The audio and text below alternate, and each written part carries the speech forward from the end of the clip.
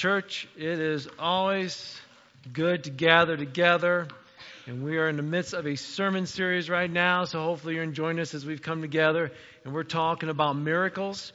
And I was thinking about this, being in the midst of this series. Some of us in the miracles we've talked about so far, it seems like those miracles are for other people, or we come in thinking, what God, what are you going to do for me? And it's easy to get caught up in all right, Jesus, I need you to work in my life. I need you to work in my life. And we open up God's Word to look at this, thinking, what am I going to get out of it? What is God going to bring to me today? And I'm going to ask you this right now. Let's not have that attitude today. Because the attitude I pray we have is, God, I want to see what you're doing because I want to worship you more. God can do amazing things and does amazing things in our lives, but that's not why we're here. It's like, I want God to change my life today. No, I want God to be magnified today. So that when I have my worries and my hopes, I can go to a God that is huge. Yes, He can change my life, but it's not about the miracles that He's doing. It's about that God is a miraculous God and an awesome God. So as we continue to look at these miracles, keep that in mind too. It's not just, well, what can He do for me? It's no. It's who is God. It's who is God. He is big. He is big. Amen?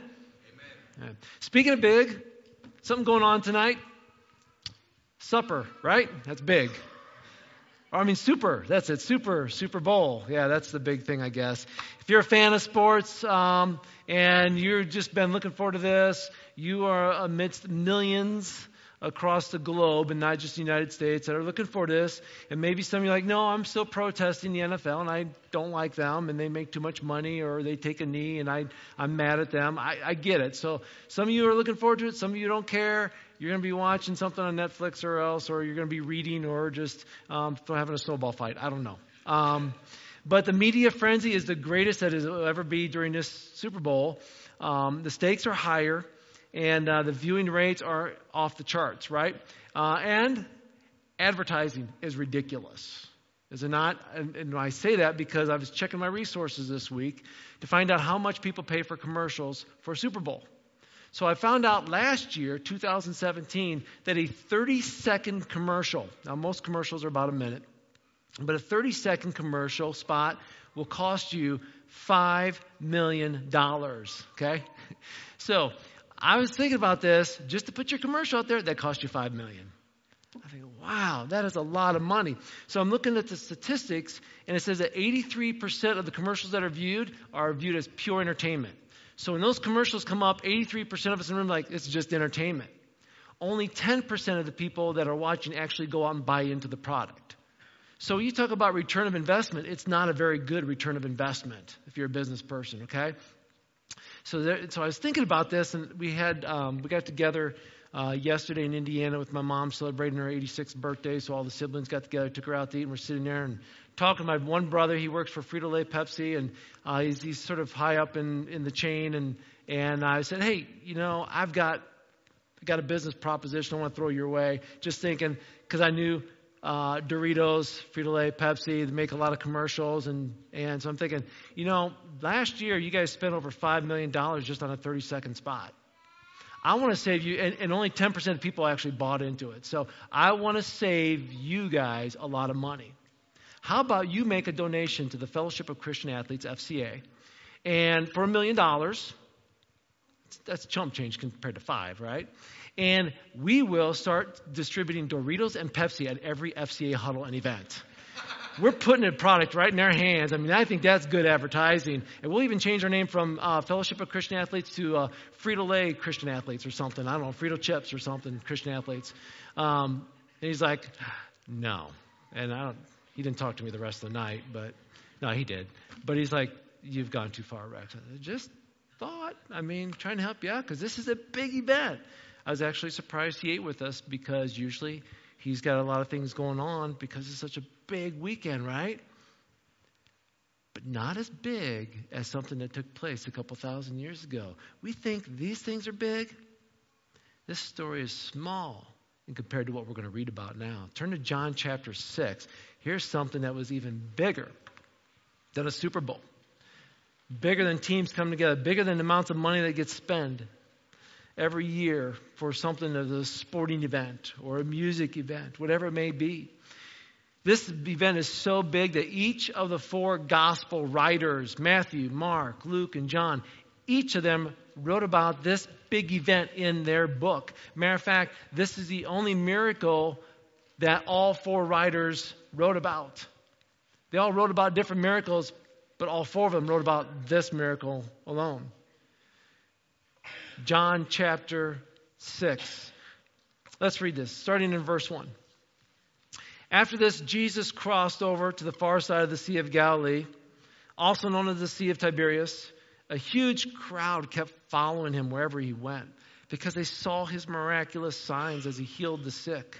Then Jesus climbed on a hill. He sat down with his disciples around him, nearly time for the Jewish Passover celebration. Now, if you are reading from Matthew, Mark, Luke, and John about this story, as we're just getting started here, you're going to find out that each of them contains certain details. And so we know this. It's not made up. It's not in a far, far away land or once upon a time, or it's a fable with some kind of application to it, okay?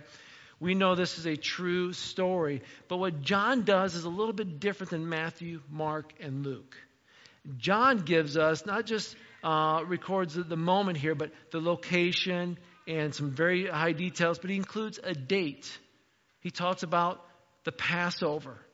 Now, if you're unfamiliar with the Passover, you have to go back to Old Testament times, to the book of Exodus. And John is the only one that talks about this. So we think, well, what's the Passover all about then? Why is he bringing this up? So you go back to the Passover. And the Passover was marked at the beginning of the period when Israel left Egypt. So all these people are slaves in Egypt. Moses comes in, they free them, they take them out into the wilderness. They celebrate the Passover before they left Egypt. These people move into a location, the wilderness, where they are going to be physically and spiritually dependent upon God. Because in the wilderness, they will have temperatures during the day that will get up to 140 degrees. And at night, it will be freezing. There are no towns. There are no stores. There's no food supplies. There's no water. They are physically dependent upon God for everything. They are spiritually dependent upon God to follow and worship Him, right? In John chapter 6, verse 2, now we fast forward a few thousand years, and we discover this when you read the sense of the Greek verb here that says they kept following Jesus. It wasn't a one-time thing. They were continuing to follow Him. It's like He'd go left, they'd go left. He'd go right, He'd go right. Wherever Jesus was going, they were just going. They continued to follow Him because it says they most likely continued to see things they've never seen before. They saw His miracles. They heard His teaching. And they were so hungry for truth. They were so hungry for what He was giving that nobody else had ever given before. So they were becoming almost dependent upon Jesus spiritually, but not so much like we saw physically in the Old Testament, right? But with Moses and with Jesus, I pause and think we're sort of like them. Because we too have depleted resources at times. There's certain shortages that we have, things that maybe we don't have that other people have. It happens. But obviously we are not as bad as the people in the wilderness. We have beds. We have a constant supply of food and water available to us. They didn't have that, right? But today, what we lack is maybe emotional resources. We're short-tempered. We have nervous breakdowns. We have these uncontrolled emotions. And we are somewhat, though, like them in the sense that we are dependent upon God as well. We are not independent of a mighty God. They were not. We are not.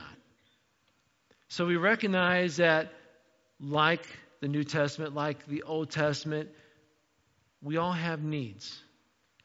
And when we recognize our physical, emotional, and spiritual needs, we have a better understanding here of what's going on. And in this moment here, these people were looking not just for a Savior, they were getting hungry. They've been following Him around, like the people in the wilderness. And they're like, well, we're getting hungry now. Supper time. Haven't eaten in a while. Who knows if they had lunch? Who knows if they had breakfast, right? Look at verse 5. Jesus soon saw a huge crowd of people coming to look for Him. Turning to Philip, He said, where can we buy bread to feed all these people? He was testing Philip, for He already knew what he was going to do. Isn't that great? It's like, hey, Philip, what do you think we should do? Jesus like, I already know. Wouldn't that be tough hanging out with Jesus? I mean, he knows everything before you're going to say it, right? Hey, Jesus, what do you... Oh, you already knew I was going to ask you that. Or Jesus like, hey, what do you think? Jesus, you already know the answer. Why are you asking me? It would be so hard, right? So I don't know the relationship with the disciples at this point in time, at the beginning of their journey with Jesus, how much they understood Jesus being the Son of God, knowing all. I don't know if this is something they discovered as they went along or right away. Verse 7, Philip replies, well, even if we work for months, we wouldn't have enough money to feed them. Now, I often attend a lot of leadership training seminars and workshops for continuing education, for what I do obviously with the church and for what I do with FCA. But one of the things that I do when I go to these things and learning about leadership, I also enjoy meeting with businessmen, church leaders, and coaches, because those people are all in positions of leadership. Whether they're successful or not, you can always learn from people. But what I've learned from successful businessmen and successful coaches and successful church leaders is they know how to manage people well. You could put two teams side by side, winning and losing, and you sort of sit down with the head coaches and you sort of discover why that may be. It could be skill, could be talent, could be their schedule, whatever. Sometimes, though, it's leadership management. A successful coach will surround himself with a lot of great assistant coaches and a lot of great volunteers. And he pours into them and they manage well. An unsuccessful coach may just try to do it all himself and not involve anybody else. And then that leads to a lot of issues. It happens in businesses, it happens in churches, it happens in coaching. And in this story, Jesus could have done it all. But instead, we see leadership management being done here at Jesus. You know, he is God in the flesh. He can do anything. He doesn't need to involve anyone. I mean, you think about this. He's got this crowd of people. Now, we're going to read in a little bit here that there were 5,000, but that was 5,000 men because they did not record women and children. So if you were to do the math and figure it out, it would probably be about 20,000 people. But we have 20,000 people in front of Jesus, and he's going to feed them. How? He's Jesus. He can do anything he wants.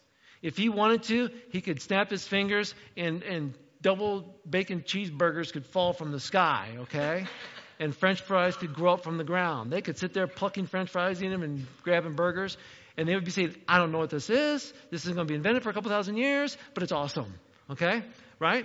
But he doesn't do that. He doesn't, like, make food appear in their pockets. They're like, oh, fish, bread, awesome. He didn't have them sit down and say, everybody check underneath your chairs. I got a surprise for you. Oh, a Happy Meal. He could have done anything. He's Jesus, right? And I don't mean to be joking about it, but seriously. Well, I'm joking. Okay. But really, okay, he could have done anything. Let your minds wander. And it's like, wow, that could have been super fun. I mean, to see him do something like that. But instead, he's like, you know what? I can do all that. I'm not going to. Instead, I'm going to get other people involved in this. And again, I want you to hear this now before we get to the end of the sermon. Sometimes miracles aren't the miracles that God's going to do in our life. It's God doing miracles through us as we work in the lives of others. Sometimes God wants you to be involved in somebody else's life for a miracle and a life change. Think about this as we get into this, okay? So Jesus, the heavenly manager, engages all these different people. There are three specific people that he engages in this story directly. We have Philip, we have Andrew, and we have this little boy. So let's look at Philip first. Jesus begins by asking Philip this question. You know, how are we going to feed all these people, right? Now, Philip, why did he ask Philip? I don't know. Some believe because Philip was from a nearby town. It was about 9 miles away.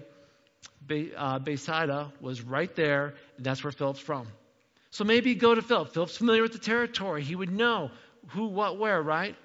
So Philip's knowledge of the situation was very accurate. He goes, 200 denarii would not feed these people more than 6 months' wages, right? So he's figuring out, okay, the number of people, the amount of wages it would take to buy food for these people. And he's like, doing the calculations, Jesus, we don't have enough money. Even if we did have enough money, we wouldn't have any locations around here, any stores to buy it from. Even if we did have the stores to buy it from, they would not have enough food in those stores stocked to feed everybody. Good job, Philip. You know, he was very impressive with all that knowledge, right? He was a man of figures. He was believed in what people said, oh, great, statistics and tables. He could do all that. But there's a certain amount of calculation that Philip left out of the story. Calculated everything out, but you know what he left out of the equation? Jesus. You throw Jesus in the equation, that changes all the numbers, right? Philip thought in terms of money. How much money is it going to take to carry out God's work in a small way?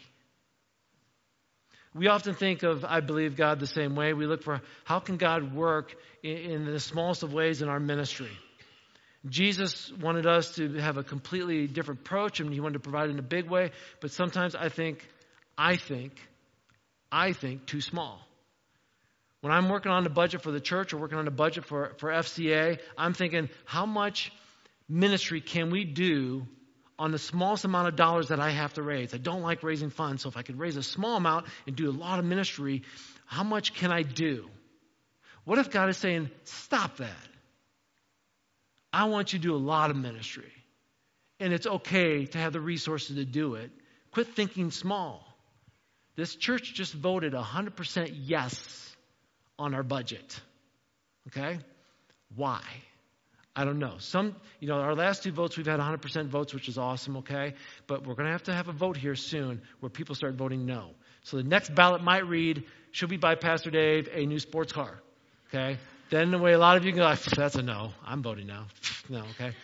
As much as Dave would like a car, or maybe not. But we all voted yes. Why is that? Maybe our budget's too small. Maybe our numbers are too comfortable.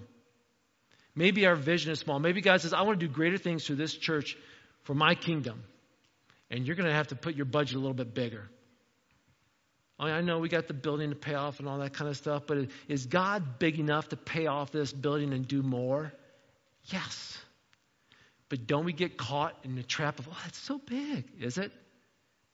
Is that too big for God? Philip was doing the calculations. 20,000 people. How are we going to feed 20,000 people? We're like, man, how are we going to do a cookout for 200 people? And God's like, are you kidding me? I can handle 2 million people. Philip knows the area. He has no place to buy the food and calculates all this stuff and gives his answer. And like Philip, I think we do the same thing in our own personal lives. Step away from the examples I just gave. Look at your own life. A bill comes in the mail. Oh boy, how are we going to pay for this? Situation comes at home between you and your spouse or your kids. How are we going to fix this? There seems to be a shortage of resources there, whether it's a physical or emotional response. It's like, I'm really short right now on this. I don't have the patience. I don't have the peace. I don't have the money. And we're short when we do the calculations. Are you following me on this, church? And we go to our calculators. We go to our self-help books. Do we go to Jesus first? Jesus, this is where I'm short. I'm short on my emotions right now. I'm short on sleep. I'm short on money. Whatever it is, Jesus, this is what I'm short on. And I know you are a God that multiplies and provides. And I'm bringing this to you first. James Boyce said this: knowledge can be a blessing, but it can also be a handicap to trusting the Lord. When placed in Christ's hands, it's valuable. When trusted in itself, it is not. It's as if we can have all this knowledge, like Philip, to figure out all the answers, but we still can't get a solution. And it's because, we use all this knowledge, but is it knowledge?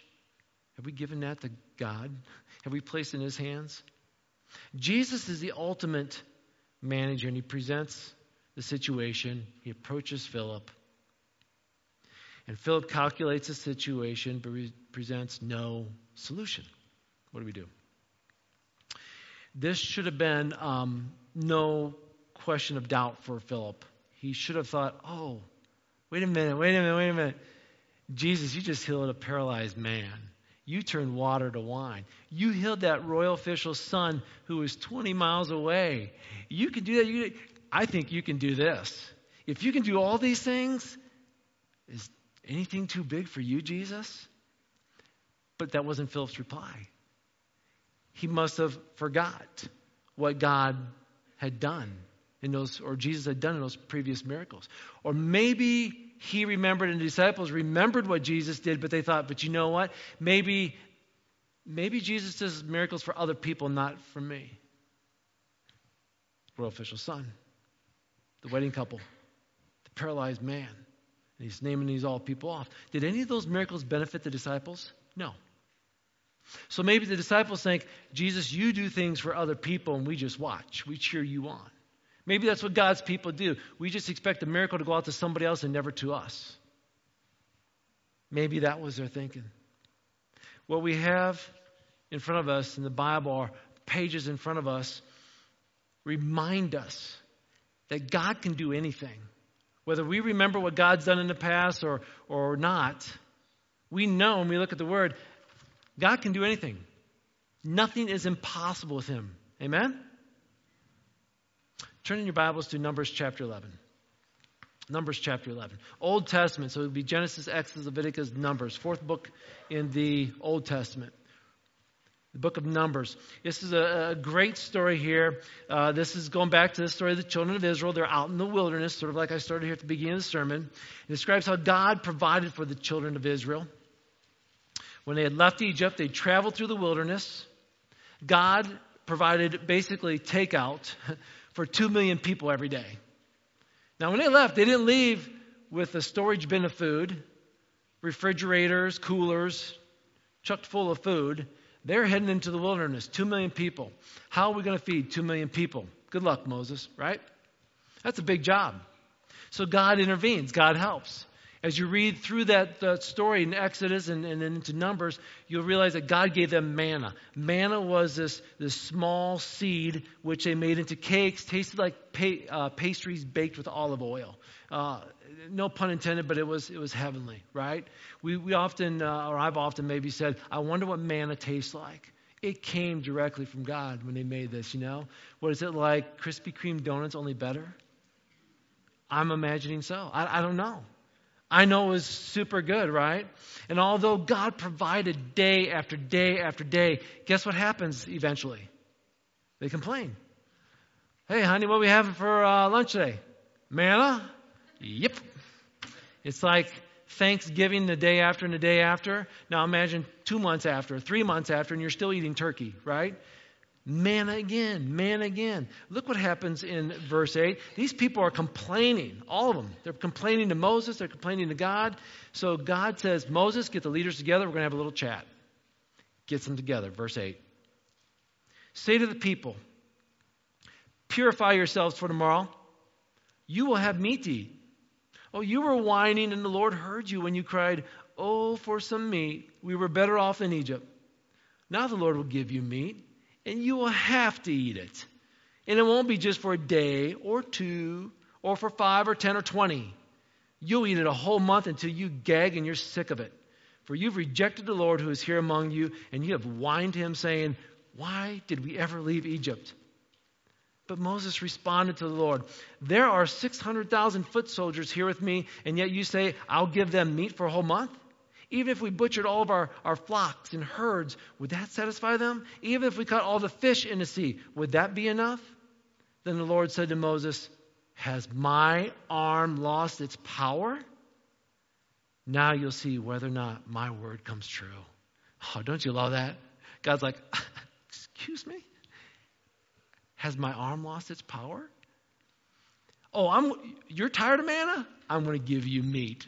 I'm going to give you meat today, tomorrow, next, and for a whole month till you gag on it. I don't know if that's the way he said it, but I mean, you can sort of feel that tension from God coming in. I'm going to give you something besides manna. And then Moses didn't complain about that situation at first. Moses like, I've got 600,000 foot soldiers. If we went hunting every day and fishing every day, we would still not have enough food for a month to feed everybody. Where's that kind of meat going to come from? How's this going to happen? And that's when God says, forget about this arm. Has it lost its power? Is it just hanging there? I don't think so. Love it.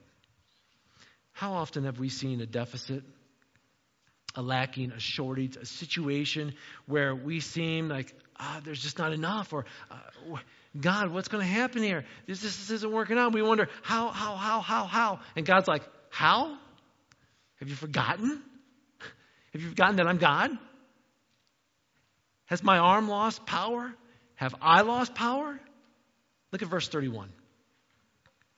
The Lord sent a wind that brought quail from the sea and let them fall all around the camp. For miles in every direction there were quail flying about 3 feet above the ground. So the people went out, they caught quail all day and throughout the night and all the next day too. No one gathered less than 50 bushels. You're gathering 50 bushels of quail. That's a lot of quail. They spread the quail all around the camp to dry. Now, we don't have an exact number of how many quail, but they're flying in at 3 feet high everywhere, and you're like, boink, boink. You just grab them, they're dropping, and they're like, you got bushel baskets full, 50 per person. Now, imagine this camp. Again, 2 million people. How big of a campsite does it take to put 2 million people in? I'm just going to say big, okay? So you got this huge campsite, 2 million people, probably a good walk from one end to the other, and quail's flying in all over the place, probably knee-high, I don't know, deep. I mean, if you're gathering up 50 bushels per person, that's a lot of quail. Do the math, right? You read that story, and you go back to Philip. Hey, Philip, including your calculations for thousands of people, is this too difficult for Jesus? No. If God can take care of 2 million people with all that quail, do you think he can take care of 20,000 people? I think so. So let's go back to the book of John. Turn back to John chapter 6. We look at verse 8. We have our first character that was Philip that Jesus is managing. Now, who's this next person that Jesus is going to manage? It's Andrew. Verse 8 says, Then Andrew, Simon Peter's brother, spoke up. There's a young boy here with 5 barley loaves and 2 fish. But what good is that with this huge crowd? Now, Andrew doesn't have anything to offer, but he is willing to go look for a solution. He's not the one that's going to calculate up all the numbers, but he's like, you know what? I can't calculate, but I can go look for a solution. And off he goes. And what does he bring back? A vendor? No. A rich man to buy food? No. He brings back this little boy. A little boy with a little bit of food.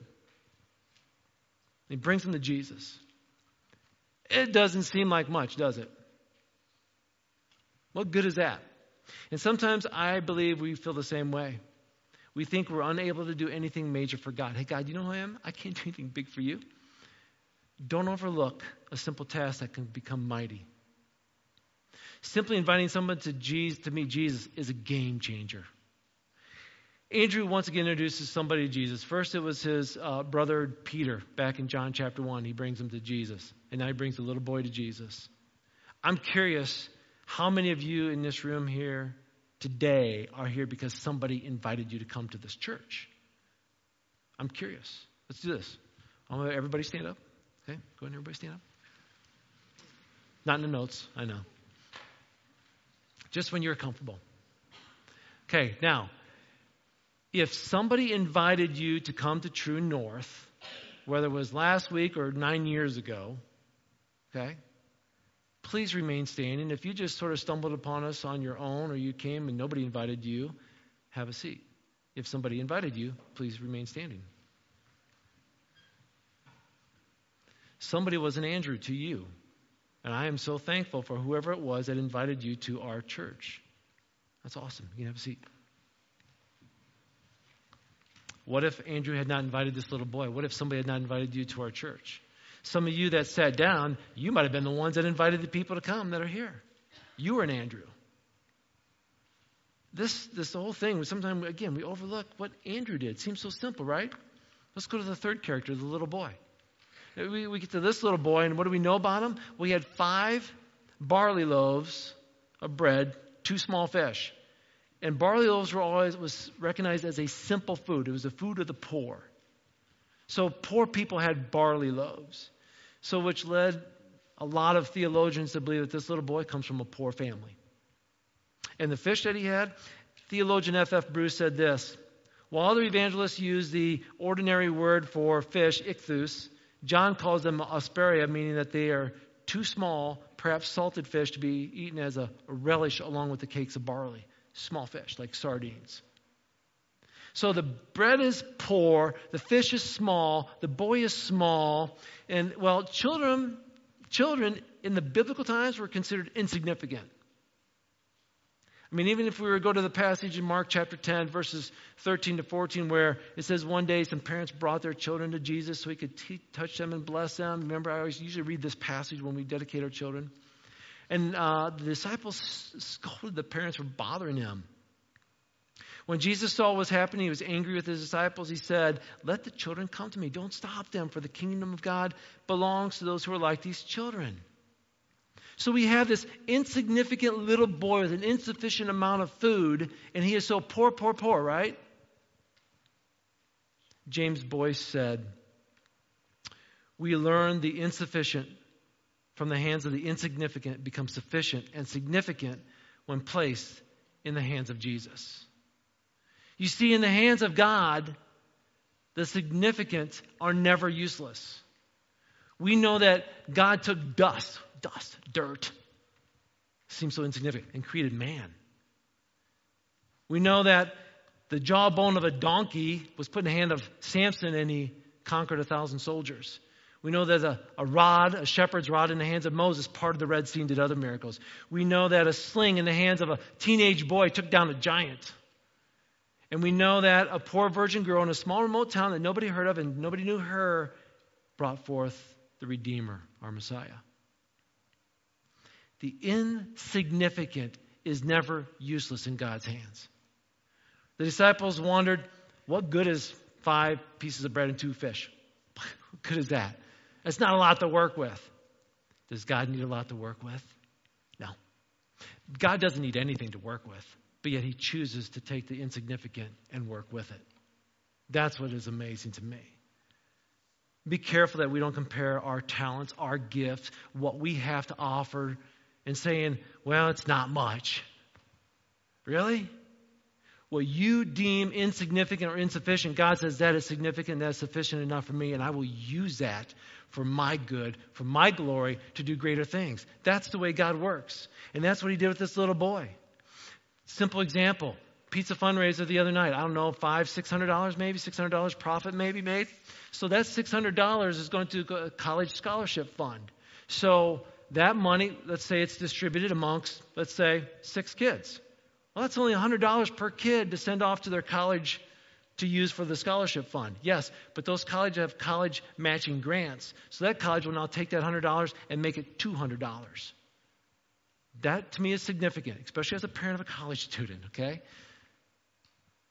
God just doesn't double like those colleges do. God multiplies what we give him. That's how God works.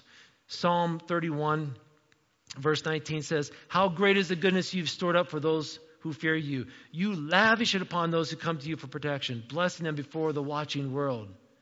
God is a generous God.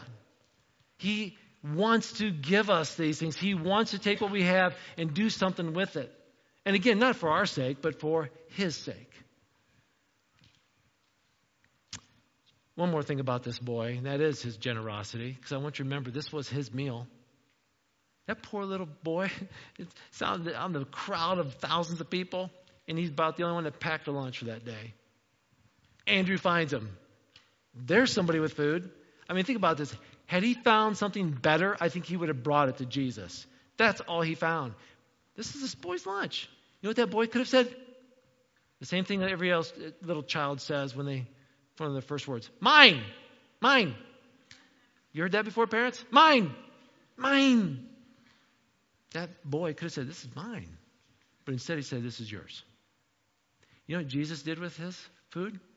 Multiplied it. That boy got more than enough to eat that day, and he probably had some leftovers to take home for his family. To me, the generosity of that boy was overlooked. Look at let's read on, verse 10. "Tell everyone to sit down," Jesus said, so they all sat down on the grassy slopes. The men numbered about 5,000. Jesus took the loaves, gave thanks to God, and distributed them to the people. Afterward, he did the same with the fish. And they all ate as much as they wanted.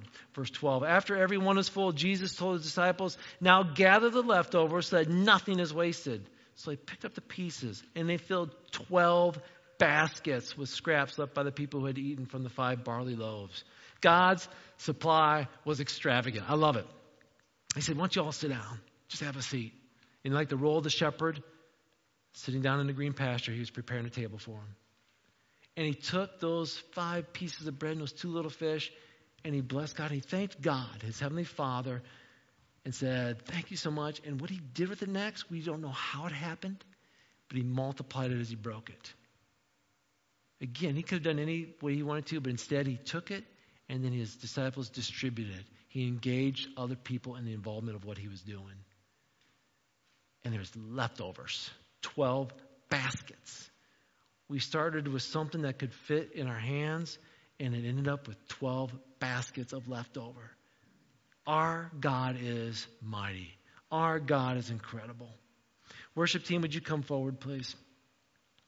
When I think of this story, and there's so much to think about, probably one of the biggest things, that comes to my mind is when how God wants to manage and work through our lives if we would just let him. The things that we think are insufficient or insignificant, God says, no, that's sufficient enough for me, and that is significant to me. Some of you in this room right now, you're sitting there going, I was hoping maybe God was going to work something in my life today. You know what? He is, and he wants to work through you. Maybe this isn't about you today. Maybe it's about what God's going to do through you. And you might say, but what do I have to offer to somebody else? A simple moment on a phone call to somebody who's hurting is huge. That is significant. A pat on the back, a hug, spending time with people, writing somebody something. God will lay on your heart what you need to do, but what you have, somebody else may need.